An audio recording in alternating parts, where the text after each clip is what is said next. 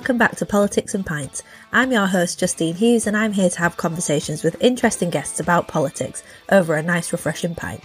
It's been an interesting week in politics to say the least. We've seen in yet another Prime Minister in Rishi Sunak after Liz Truss holding the post for just 45 days.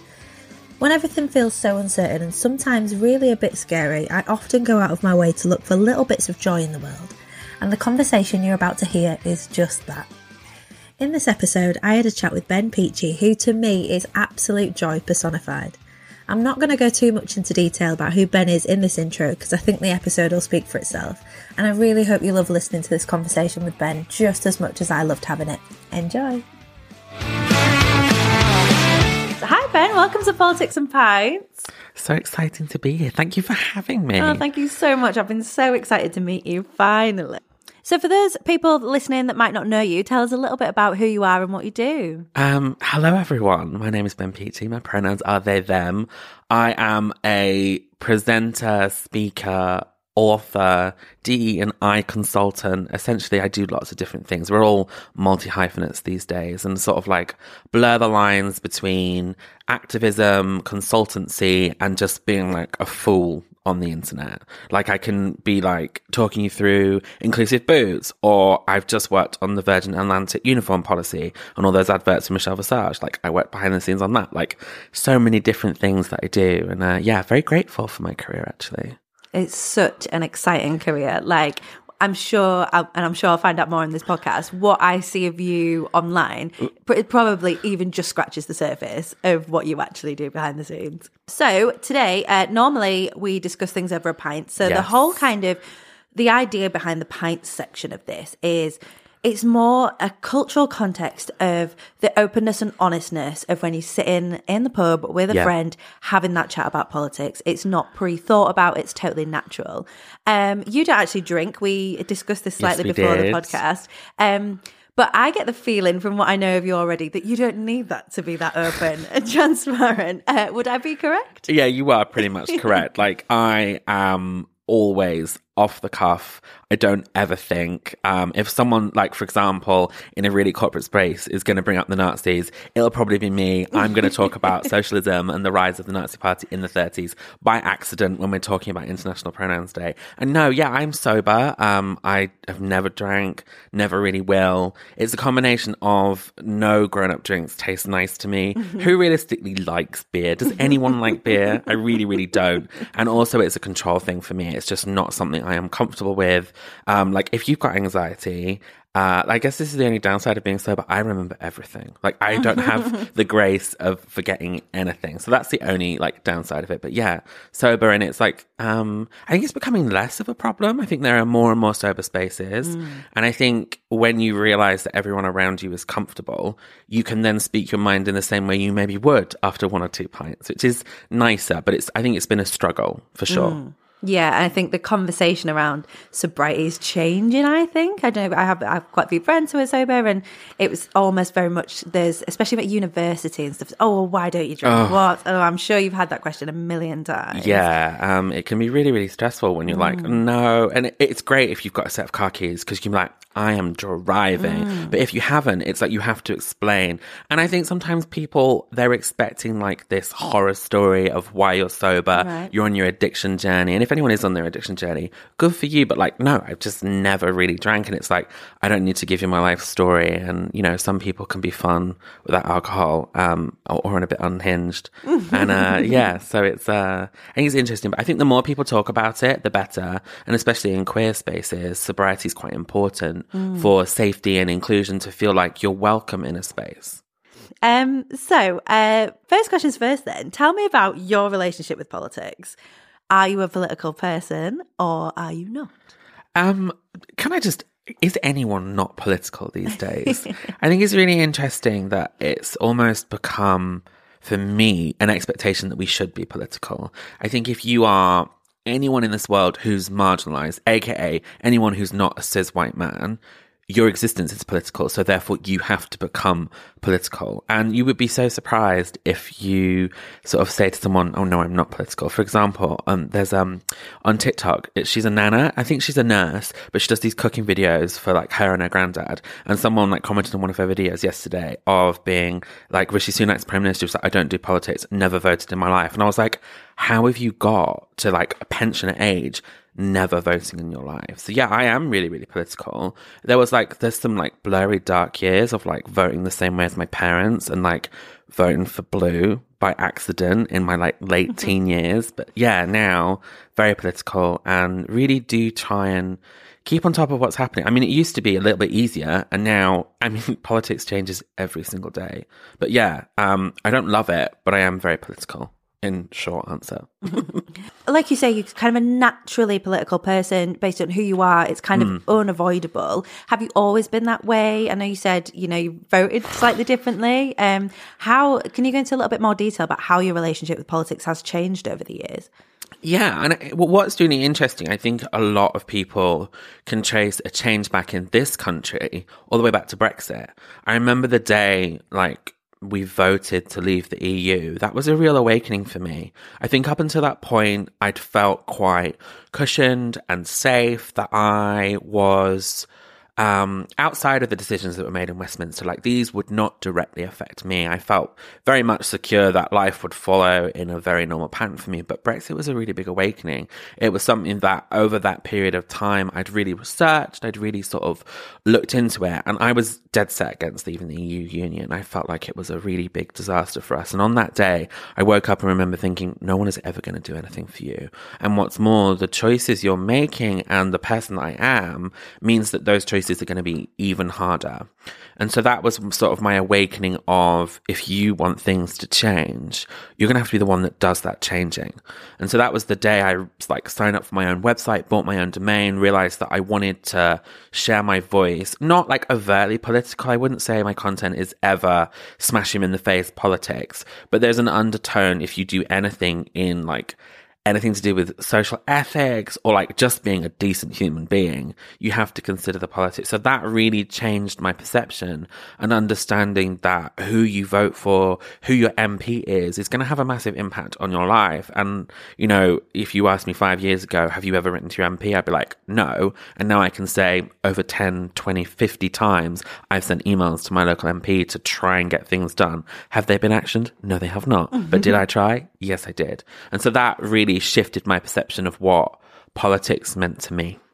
Yeah, it's kind of having almost like an awakening. Sometimes it does take that horrific thing like Brexit or something that's almost the one positive that comes out of these things, right? Is that it awakens people and sort of springs people into action and kind of gives people that boost to just be like, well, yeah, if they're not going to do it, then who is? Then I have to be that person to do it. Yeah, absolutely. And I think around that same time, it was almost like a succession.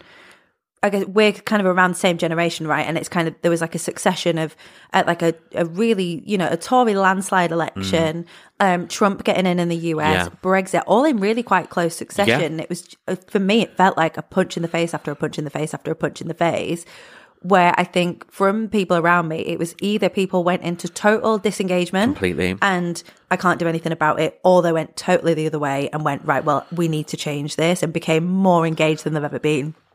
Yeah, and as well at the same time, so I was studying at a fashion university, we really began to see what had been seen as frivolous art forms using their ability to have a voice. Fashion designers were suddenly campaigning against Brexit, using their shows to show they were having a voice. And it was very much at that time where I realized that communication would be my biggest asset as a skill. And I think up until that point, I thought politics was separate from me. But what I've realized is that our bodies are political, who we are is political, and you can't separate the two. And so the people that have switched off from it and are like apolitical, won't vote, never voted, I find personally very frustrating, because there's an opportunity to shift things, to change things. One of the biggest demographics in voting is the people that don't, right? And with a little bit of information and going on a couple of websites, finding who their MP is, finding that voting passed, you could make some informed choices and gently shift things. You don't have to be at a rally. You don't have to go and shout at people. You don't have to make placards.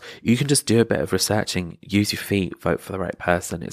It's really simple. And I think we should make it quite clear that politics doesn't need to be scary as long as they're switched on to the right things. And do you think when you obviously that was a conscious choice for you to become more engaged and, communicate more freely on these things, and, you say you bought a website domain and all those things, that was obviously a conscious choice, but do you think being somebody outside of the heteronormative, like you're not a cis white man, nope. Do you think you actually did have a choice, or do you think you could have disengaged from it completely, or is being who you are, was it your only option? It's a really interesting question, and I do quite often get this a lot because there's a lot of queer people that would just like the chance to be themselves, left alone a little bit. Sometimes we feel like within our community, if you're not standing up fighting for something, then you're like wasting the space. I think there is an opportunity to everyone to do something in the right direction, but it has to be at the right pace for you.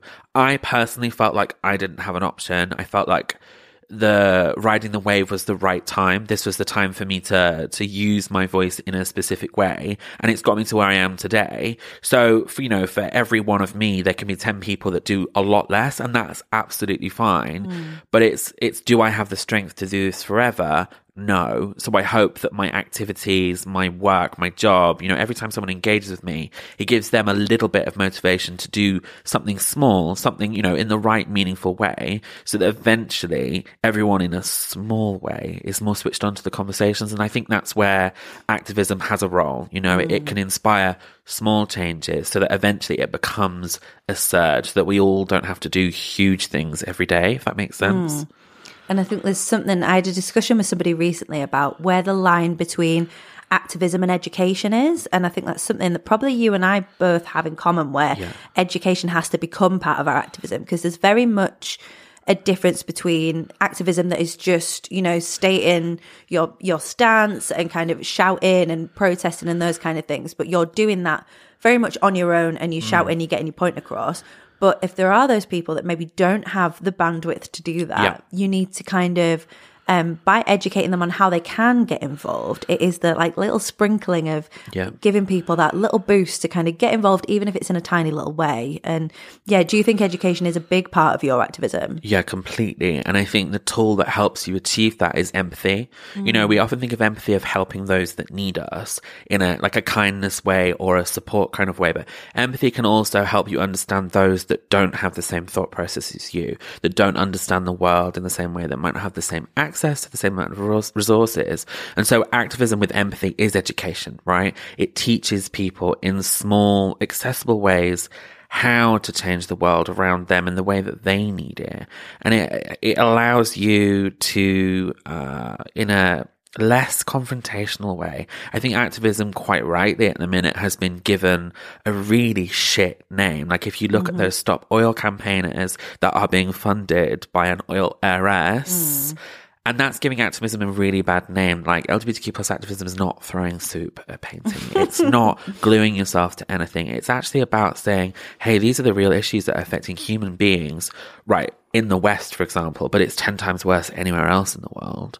And most of the problems we're dealing with are due to what Britain did to the world 150, 200 years ago, right? Most problems can be linked to colonialism, okay? All the rules in the worst countries around the world, in the 77 countries where it's illegal just to be gay, those were our rules. Those were our rules that got exported 200 years ago. So it's about gently undoing the stuff, being culpable in the fact that it's not our fault. We didn't do that. We didn't set those systems in motion. But with a little bit of empathy, it's suddenly not big. It's not scary. It's just, hey, you learned something new today that you'll probably pass on to someone else, and you're gently going to shift those minds. For me, education is probably more important than activism, but together they almost unlock a superpower of things getting done, but in a comfortable way for everyone, so that no one feels pressured. Because when you feel pressured, you're going to get cross about it. You don't want to give it your all. But if you feel like you're doing it at your own speed, it's like, okay, this is achievable. This is nice. Like learning to ride a bike, you take it at your own pace. And I think if everyone is a little bit more open to small changes day to day, more would get done, less people would need to shout, and it would feel a lot less scary. It's really interesting what you said about like people's view of activism, because I mean, I'm in this episode, you know, we're going to go on to talk a little bit more about identity and expression and stuff, and everyone's been on their own journey with different parts, and even like you said at the start of this, we're all multi-hyphenates now, right? We've all got different parts, and I recently rewrote my Instagram bio. Sure. And I sat there, I'm sure everyone on Instagram has done this, sat there and thought, what on earth do I, because you've got a character limit, right? Yeah. So you can't possibly put all the things that you do. And I haven't had the word activist in my Instagram bio for a long time. I used to also have the word feminist in my Instagram bio, took it out because I kind of fell out of love with the term, fell out of love with the connotation. Same with activism. But I've kind of recently, and this may change again one day, re-embraced those words. And I do have activist back in my bio again. Have you ever kind of pulled away from the word activism, or have you always just been a proud activist? I think it currently says advocate, because I think there was last year where everyone was getting cross with activists as sort of saying, if you're going to name yourself an activist and you're not out there on the streets every day, how can you take up that space? So I took it back and was like, I am an advocate. So that's like standing up for the people and helping people learn, but like less frontline stuff. And it's that subtle language change that for me is like, I can be less beholden to others. I am slightly less accountable for the way I choose to perform my activism. I would still call myself an activist. I think, you know, opening your mouth in this world is political. It is activism. However you think about it, you know, it is a form of activism. But, you know, there's this view of activism that people, you know, probably the same way people feel about the word feminist. It's been overtaken by terrible human beings. Like, look at the TERF movement. They all claim to be feminists, and that's kind of the opposite of what feminism was really meant to be. But we've had to pull back from using those words because we don't want to be associated with extreme behavior. It is interesting. I would love to be able to like plonk activists back in that Instagram bio, because I am proud of what I do. But it feels like at this point in time, the way people on the internet can use your words against you, I'm too delicate. I'm too fragile. My ego takes too much bruising. I'm in too much therapy already. I'm too anxious, right? So it's like taking that word away for now, for me, works, I think.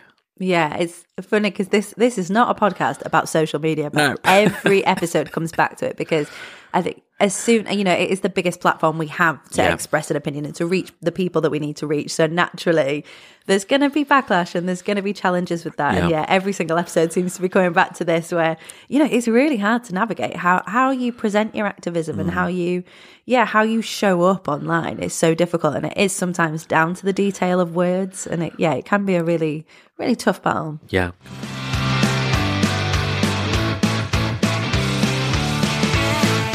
On then to sort of your area of, I like to call it special interest, even though that sounds very corporate, but every guest I have on, I invite to talk about something. Now, when I give people the brief, it's, you know, this is a politics podcast, but it's, you know, like you kind of said before, everything is political. You know, we've had an episode about mental health and, you know, some silly episodes, some about business, because everything comes back to politics in my mind. Unfortunately, it does.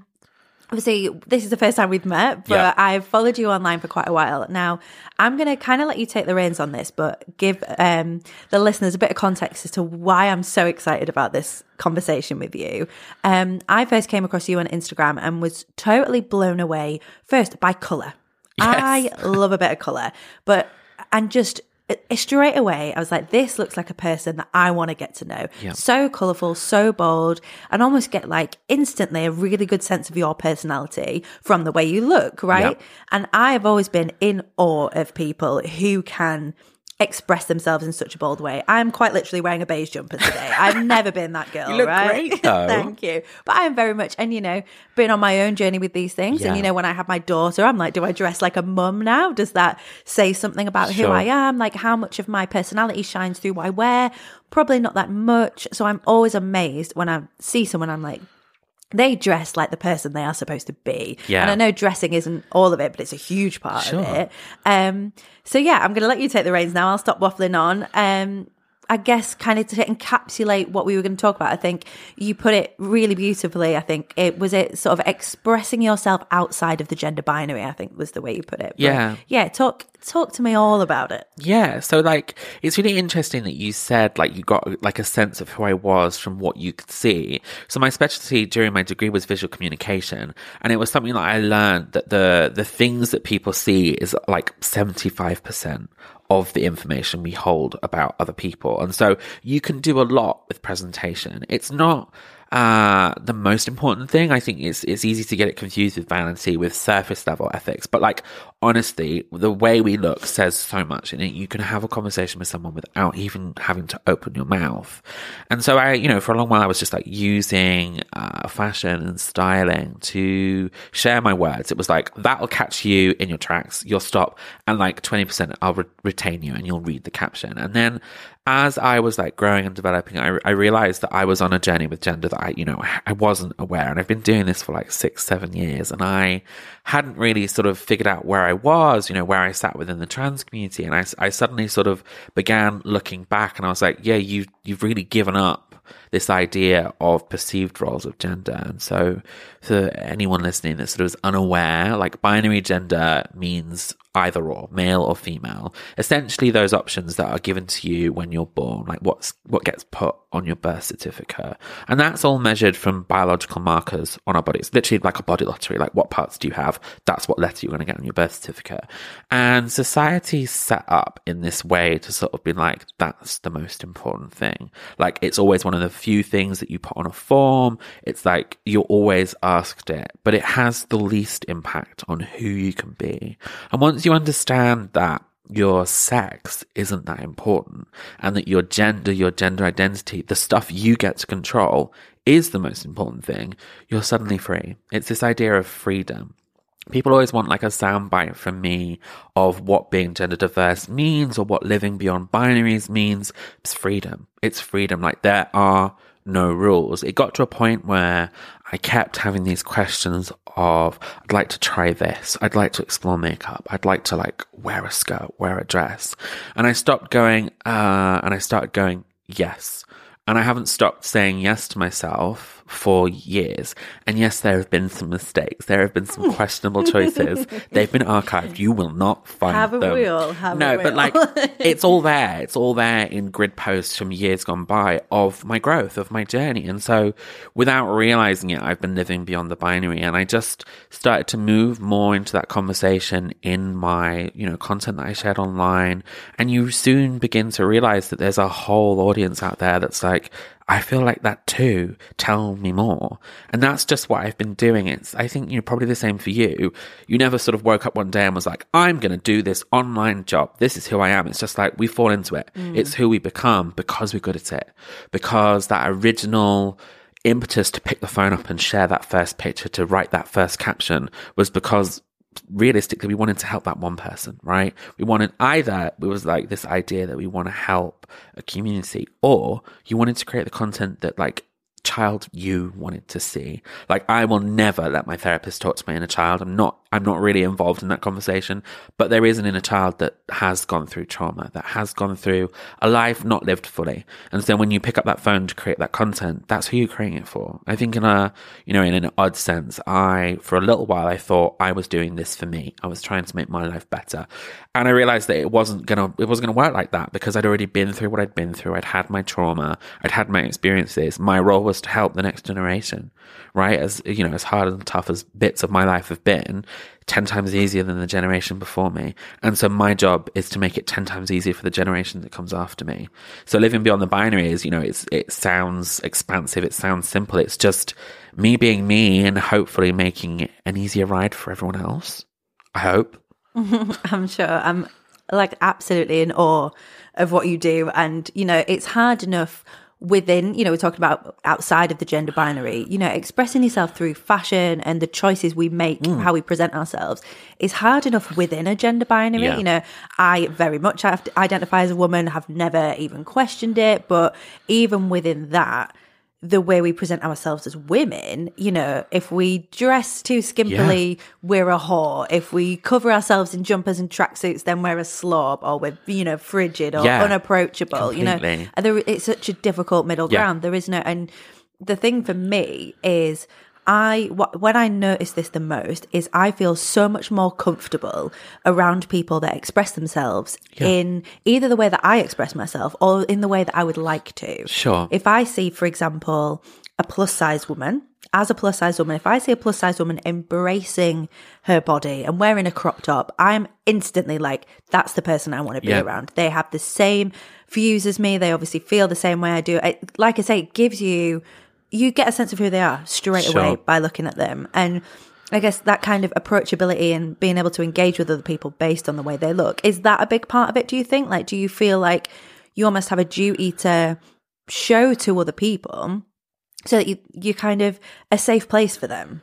Yeah, no, absolutely. It's almost like, and that has like two parts. You certainly have this visual identity to attract the right people, to be like, this is your space, this is your energy, and it allows the right people to find you. And, you know, we're talking about like the downsides of social media briefly earlier. Social media is also brilliant, right? Because it creates community where there isn't any, right? Because marginalized groups, we are spread out all across the UK, all across the world, but social media brings us together, and that's so brilliant about it. So yeah, the visual element does allow you to bring people together, but also in a way I do find that I will lean towards a softer aesthetic, a silly aesthetic, to show the people that might do me harm that I'm not a threat, right? There's a softness to my appearance. There's a reverence of, I don't take myself too seriously. This isn't you know, gonna cause you any harm, just to make my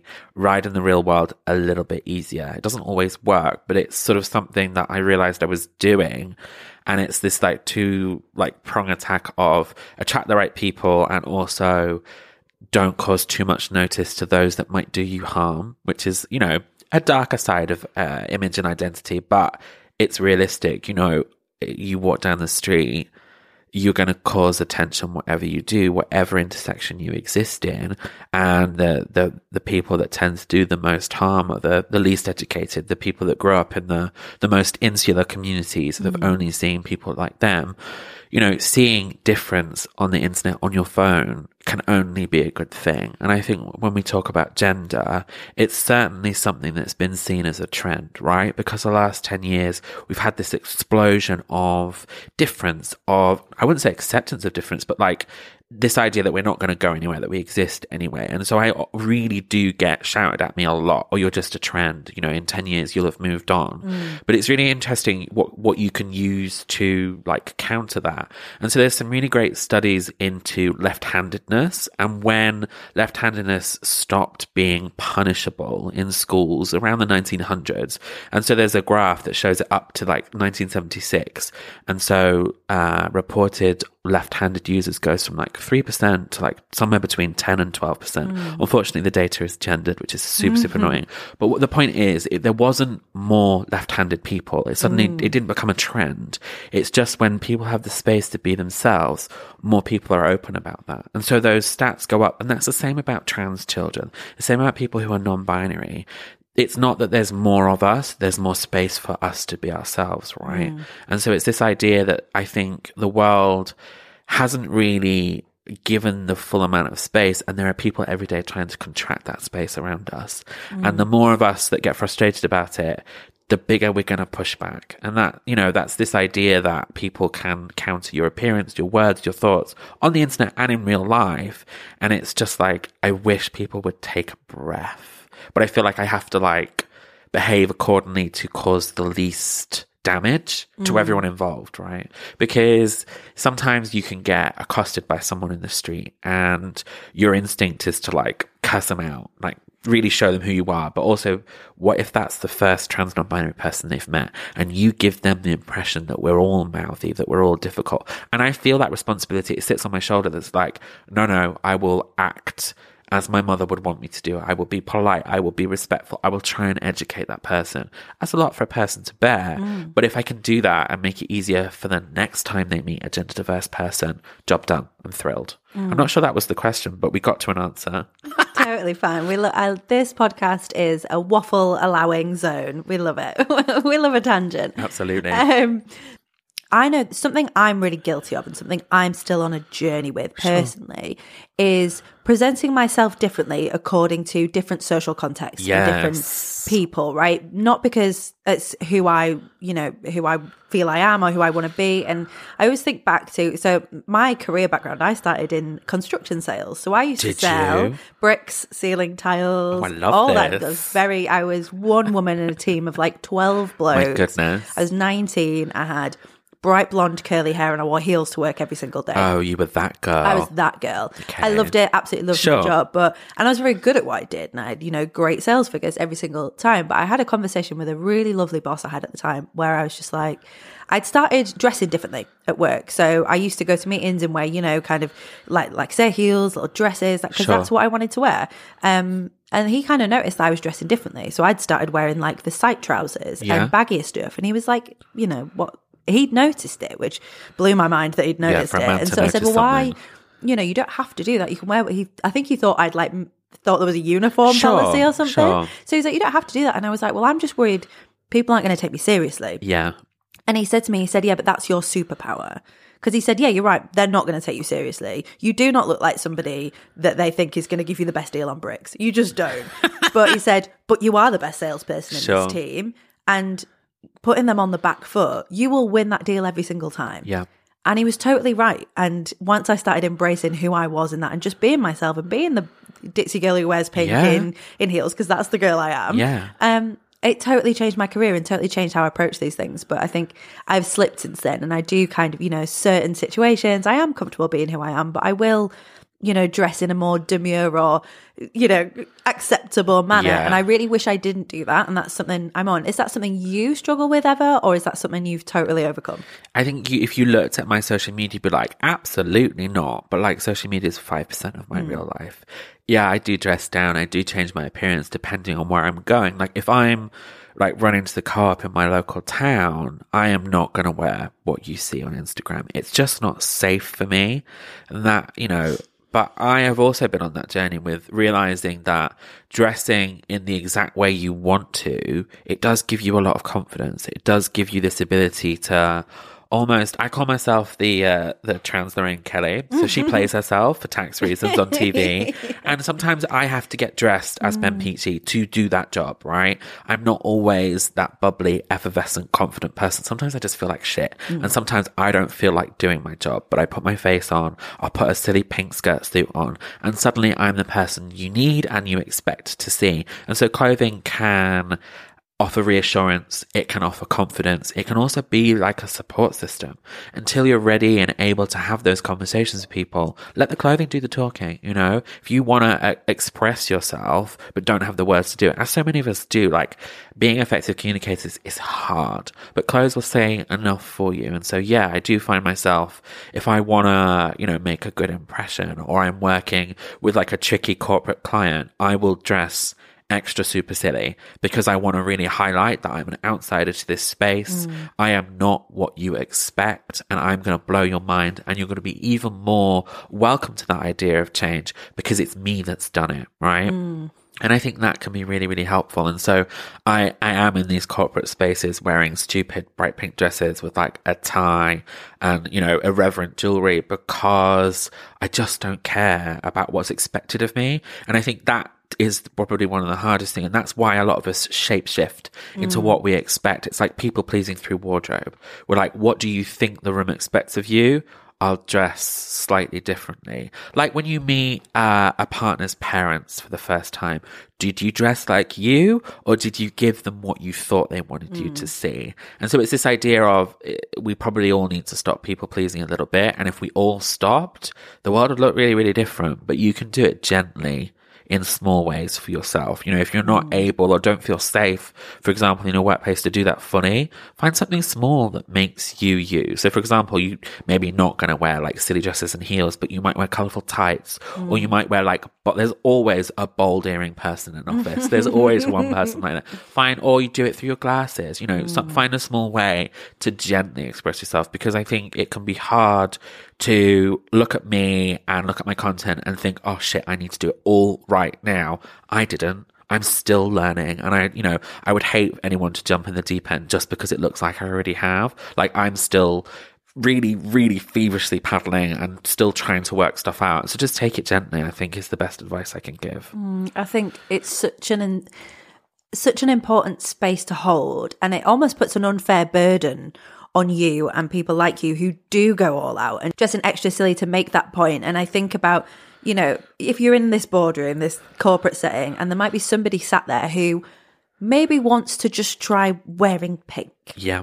And they've been scared to do that. Seeing you go all out is going to give them that confidence, because if you can do all that, then of course they can do it that little step. And, you know, that goes across everything. Like when I think about like plus size women, you know, the amount of times they kind of go, oh, I don't know about wearing this, but then we'll see someone even bigger than them. Well, if they can do it, of course I can do it. And it's, it does put a bit of an unfair burden on you, but I think it is such an important space to hold.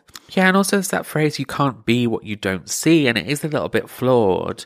And so if you still can't see who you think you are, you have to be the person you want to see to help other people, A, see you, but also see that potential in themselves. And it's always the smallest thing that you're like really surprised about. Like, I remember doing a Zoom course for a failing drinks company. Google it, you'll be able to find out who them. I signed an NDA, I can't tell you. But like, I wore really bright red lipstick to that. And I remember someone sort of afterwards messaging me on Instagram being like, I'd never wore red lipstick in a corporate space, and I saw you doing it. What shade were you wearing? They bought it, they wore it to the next meeting, and they felt really powerful. You're right, you never know who you can inspire, and you're right, it is a burden. But if I can do like 10% silliness to help other people, and at the end of the day, I want to go to bed feeling like a good person. Like, I am crippled with anxiety and I am worried that the world hates me. Doing that in a little way makes me, with sedatives, be able to sleep soundly. And it's worth it. Yeah, I think you're the second person on this podcast that is like, I'm so busy, I need sedatives to sleep. Literally. It's something, these political minds, we're all the same. None of us sleep, but we're all on all the time. Completely. It's just the way it is, but I don't think we'd have it any other way. No, not at all. So think, as you said, you know, you maybe didn't previously like write to your MP or know how to be like more sort of specifically politically engaged. Yeah.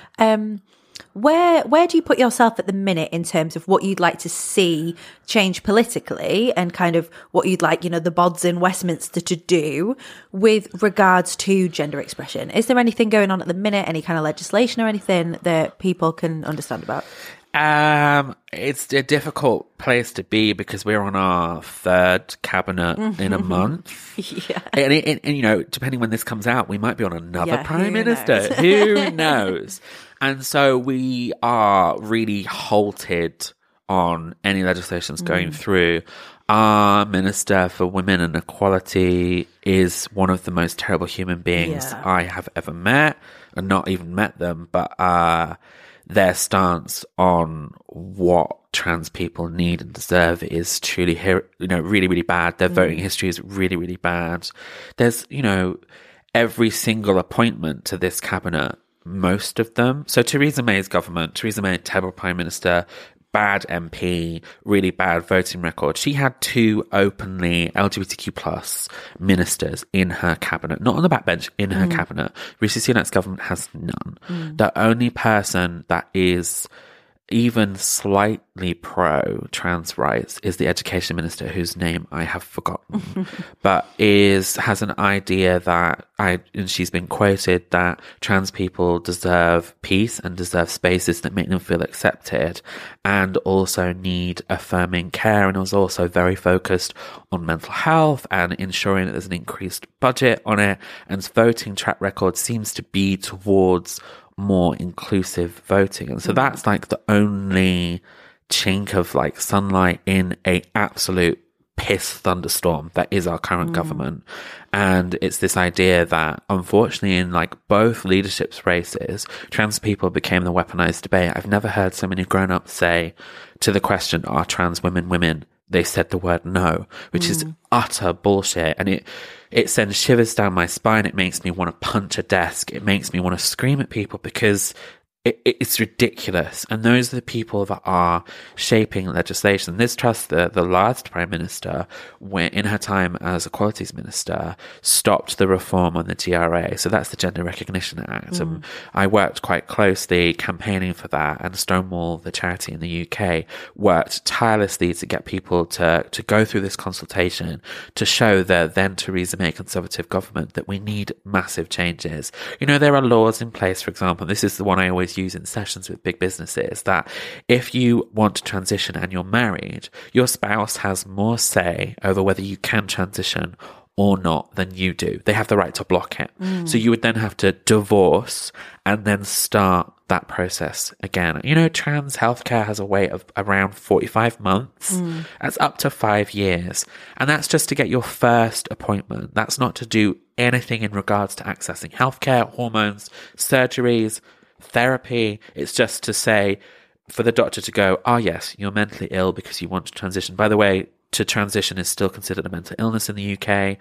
And so that's just to start that process. And so that reform could have done so much.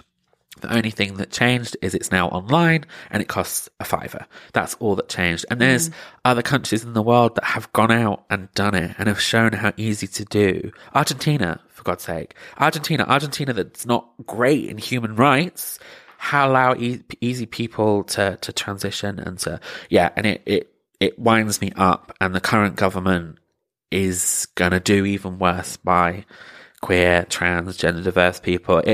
It's to the point where I think I'm not ready now, but do I myself want to go into politics to try and change this? I don't know how else we're going to do it unless you have people that represent those communities. How are we going to change anything? You know, for so long, there was no progressions in women's rights because government was run by old, stuffy white cis men. And so now there are women in politics, in policy change, in legislation, and it's beginning to become more of a level pay field. But there's still a gender pay gap, right? And that gender pay gap gets worse when you compare Black women, for example, to white women. There are so many things. It's not just one.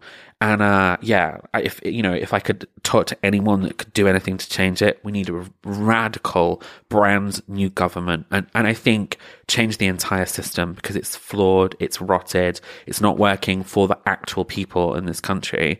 Can I see that much reform happening? No, but will I try and will I continue to talk about it? Completely. Because it's a real bin of rubbish at the minute. It really is. And I think, I don't know about you, but this year even, just it seems to have been amplified so much. And particularly, like you said, the Liz Truss Sunak leadership election was, the trans debate became such a pivotal part of that, which seems completely random as well. Like, obviously, you know, to us in the spaces we move in, it's a big talking point, but it almost became a talking point for them because they knew it would, you know, the anti-trans sentiment would work, and that it felt so disheartening, even to me, who's somebody outside of that community. But it's a Tory party trick that they pull every single time. So when Thatcher was losing power, was losing votes, she brought out Section 28, which was the anti-queer legislation in schools. It's sort of like you cannot actively sort of support anyone talking about being gay, being bi, being a lesbian, or as they called it, pretended family values. And that lasted right up until in 2003. So the Tory party will continue to do that. And, you know, I think, you know, in the past 6 months, Theresa May has sort of been girl bossed, yassified. People are getting on board with her, but she was one of the many MPs that when it was asked to be repealed in 2000, vote against it and went on record to say this was a win for traditional family values. The Tory party will continue to its weaponized politics. It's the fact that it's even called the trans debate. We're not a debate. And, you know, there are people that say it better than I ever could. And so read Sean Faye's The Trans Issue, you know, and look at Travis Alabanza's book, you know, None of the Above. And that really goes into the depth and detail of how much we've become a weaponized issue that isn't even an issue at all. We represent less than 1% of the population. Why is that the biggest issue in a leadership debate? It really, really shouldn't be, but here we are. And it's not a one-party issue either. Like, even as somebody who is very openly affiliated with the Labour Party, massive issues within the Labour Party with anti-trans sentiment, huge issues. And, you know, this is something I keep bringing up my mum on this podcast because she's the person I have the most political discussions with. But my mum's an almost 60-year-old academic who moves in very left-wing circles. But because of, this sort of Twitter group of middle-aged academic women are generally the biggest group of TERFs, right? That is where they all sit. And she was kind of, why am I seeing so much anti-trans sentiment? Because she isn't anti-trans, right? She's and she's like, why am I seeing it? I'm like, because your peers are in that group that for some reason seem to feel attacked as women, or so, which I don't understand. I don't know anything anywhere near enough about it to understand why it happens to be that particular section of society that feel like that. But I'm sure it's weird being in those bubbles that you'd think, and like you say, that we said earlier, claim to be feminists and are absolutely the antithesis of what it means to me anyway to be feminist. Yeah, the amount of like comments that I will get that will, you know, try and force binary gender back on me, and they'll end it with women saying no. And it's like, what women? Real women? No. It's a very small group of this idea that, you know, their rights are being infringed, or that, you know, they're suddenly going to be overlooked. But what I think so many people miss out on, the more specific rights become, the more intersectional rights become, the better it is for everyone, right? If you think that trans rights are removing women's rights, trans rights will make it easier for women. Trans rights will make it easier for women to feel safe, to be protected.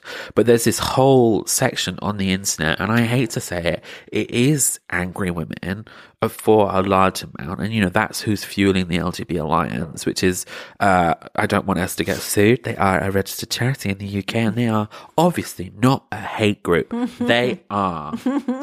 That probably will get us sued, actually. If you are watching from the LGBT Alliance, I didn't mean it.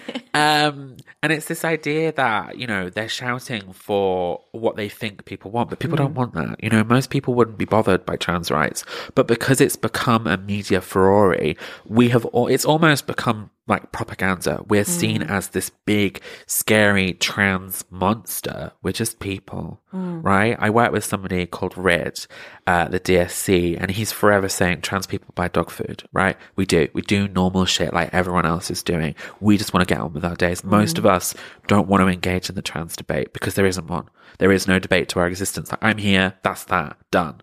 And it's so hard to like not switch off from it, because there are days when you're like, I can't look at this clusterfuck of internet. I can't. But it's just, you know, it's holding your ground, and I hope one day we'll get somewhere. There's no perfect utopia. It doesn't exist. I remember thinking about this and writing about it. And the artist and activist Scotty was like, I love Scotty. He was like, that just could never exist. And I was like, oh, you're damn right. I want people to have a difference of opinion. I want people to think differently to me. All I'm asking for is the space to have the respect, because I would offer that to anyone, right? And I think that's all anyone really needs, is for now just a bit of space just to be ourselves and to be left alone, right? In a nice way. Totally. And I think we do, and also, you know, we've talked a lot. There are a lot of challenges, and we've talked a lot about them, and it does sometimes seem so bleak. But like we touched on briefly earlier, there are some amazing things going on, particularly online. There is a sense of community like I've never seen before. Yep. There are people have found ways of expressing themselves through dances on TikTok, through silly colours of Crocs on Instagram. Yeah. Like, people have got this, like you said, freedom is such a big word, and it's such a, people have found these communities. And I, a friend of mine said to me recently, like, imagine when we were 12 and 13, we didn't have access to the world like these people do now, and being that weirdo at home thinking no one else is like me. There's now kids that age where they can find people exactly like them who are in, you know, across the world. They're in America, they're in India, wherever they might be, but they've got this common ground of feeling like an outsider. And that to me is so beautiful and so important. And yeah, it amazes me. And, you know, mention some amazing people like that, Travis Alabanza, Scotty, some people doing incredible work that are the role models, yourself included, for it is, you know it. Unfortunately, I do. For the next generation. And I think,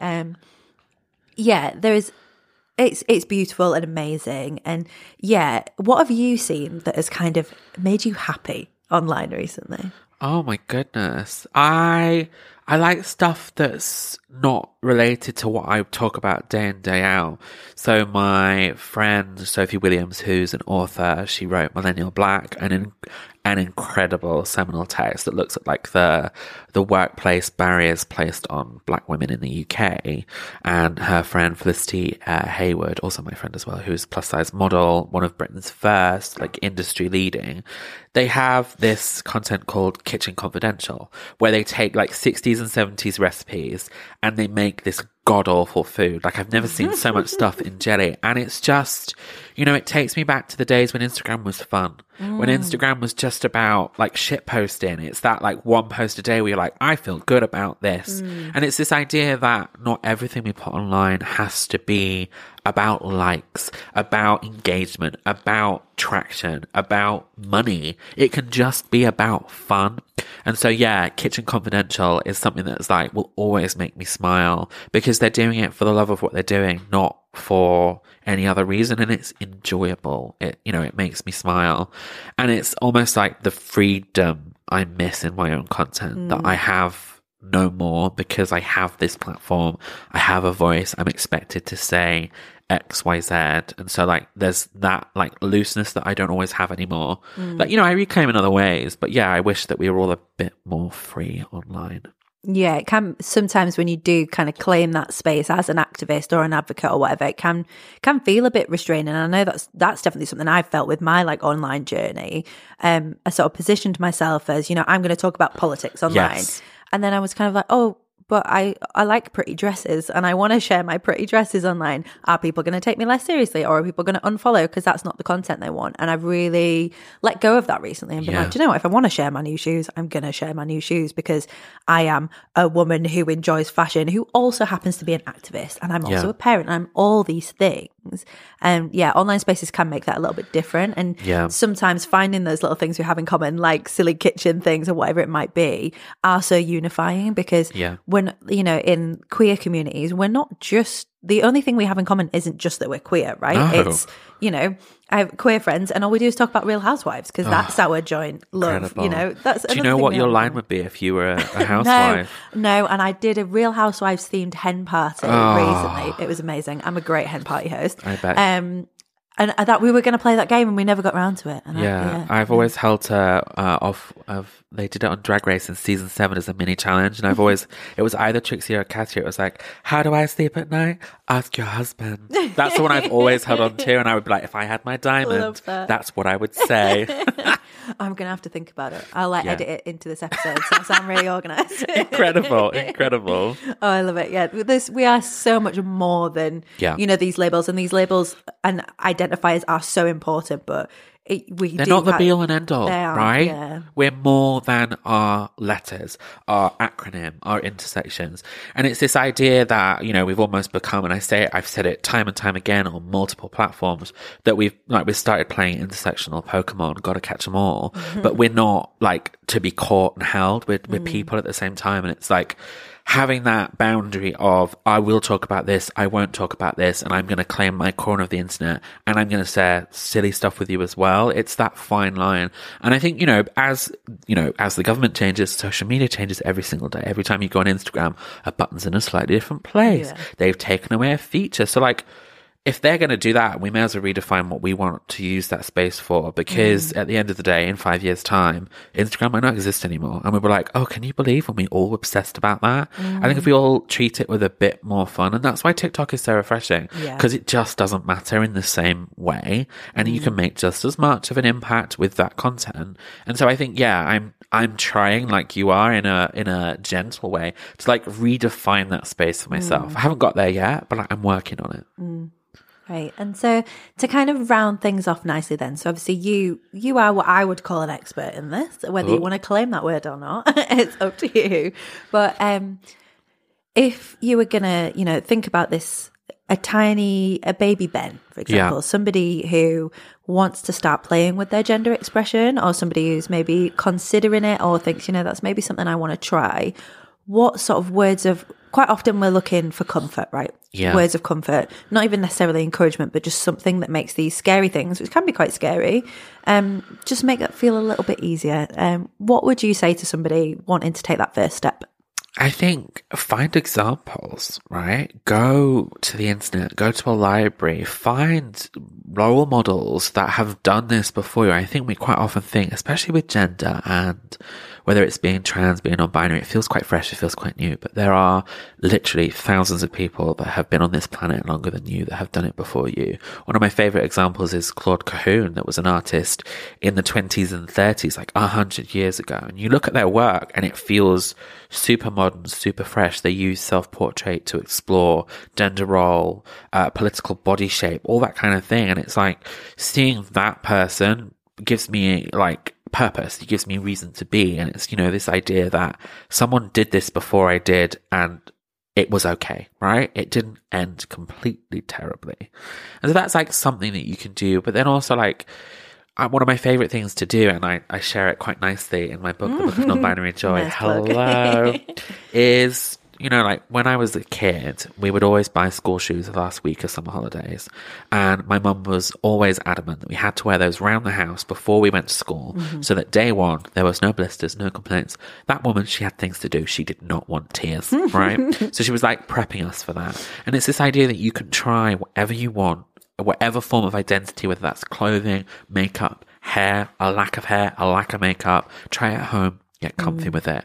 As soon as you step out onto the street, you are faced with other people's judgment. And what people can do, whether they're trying to or not, is go, why have you picked this? Are you comfortable? And if you're adjusting yourself, if you're like, oh, I'm not sure, they're going to pick up on that. And you're suddenly going to feel twice as uncomfortable. But if you've got used to you in that setting, in that situation, with different hair, different makeup, different clothes, they can't take that comfort away. And so, that's something I recommend in the book, which is, from 12 up, is try it at home. Get comfortable. Remove that opportunity to get blisters of rubbing into other people the first time you wear them outside the house. Get comfy. And that way, you're in control of that narrative. I shared some content for Coming Out Day a couple of weeks ago, and everyone was sort of like, what I'd seen online was, yeah, do it. Best thing ever. Jump for it. And I was like, take your time. Do not think you need to do it. It's the best thing you'll ever do. It will free you. But if you are not ready to have that conversation with everyone you meet, because we never come out once, we come out 8,000 times, right? If you're not ready to have that conversation, don't put yourself in that position. Wait. Be comfortable. Get comfortable in your own skin. I wish everyone, I wish I'd had that time. I wish I'd had that opportunity. I didn't, from like 9 onwards. Everyone told me who I was. My peers, teachers, friends of my parents, I knew what they thought of me, what they saw in me, and I didn't even understand those words. So I would give, anyone that's thinking of like exploring gender in any way, shape or form, any age, we just talk about it in terms of children, but people transition in their 60s, right? Do it in a slow, comfortable way. There is no rush. I know like time is not finite, but also we have got time. And I think to not rush would be my biggest and best advice.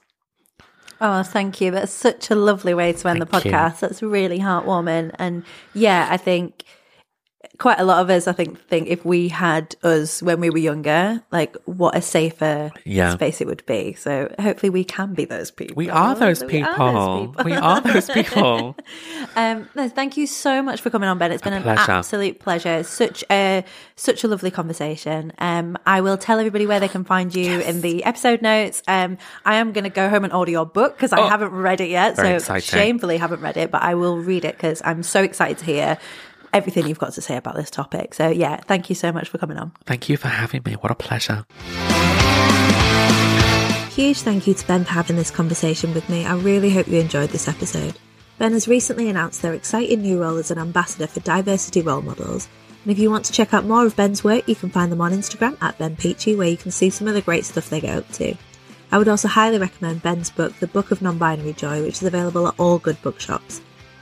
If you want to keep up to date with this podcast, you can follow us on Instagram at Politics and Pints Pod.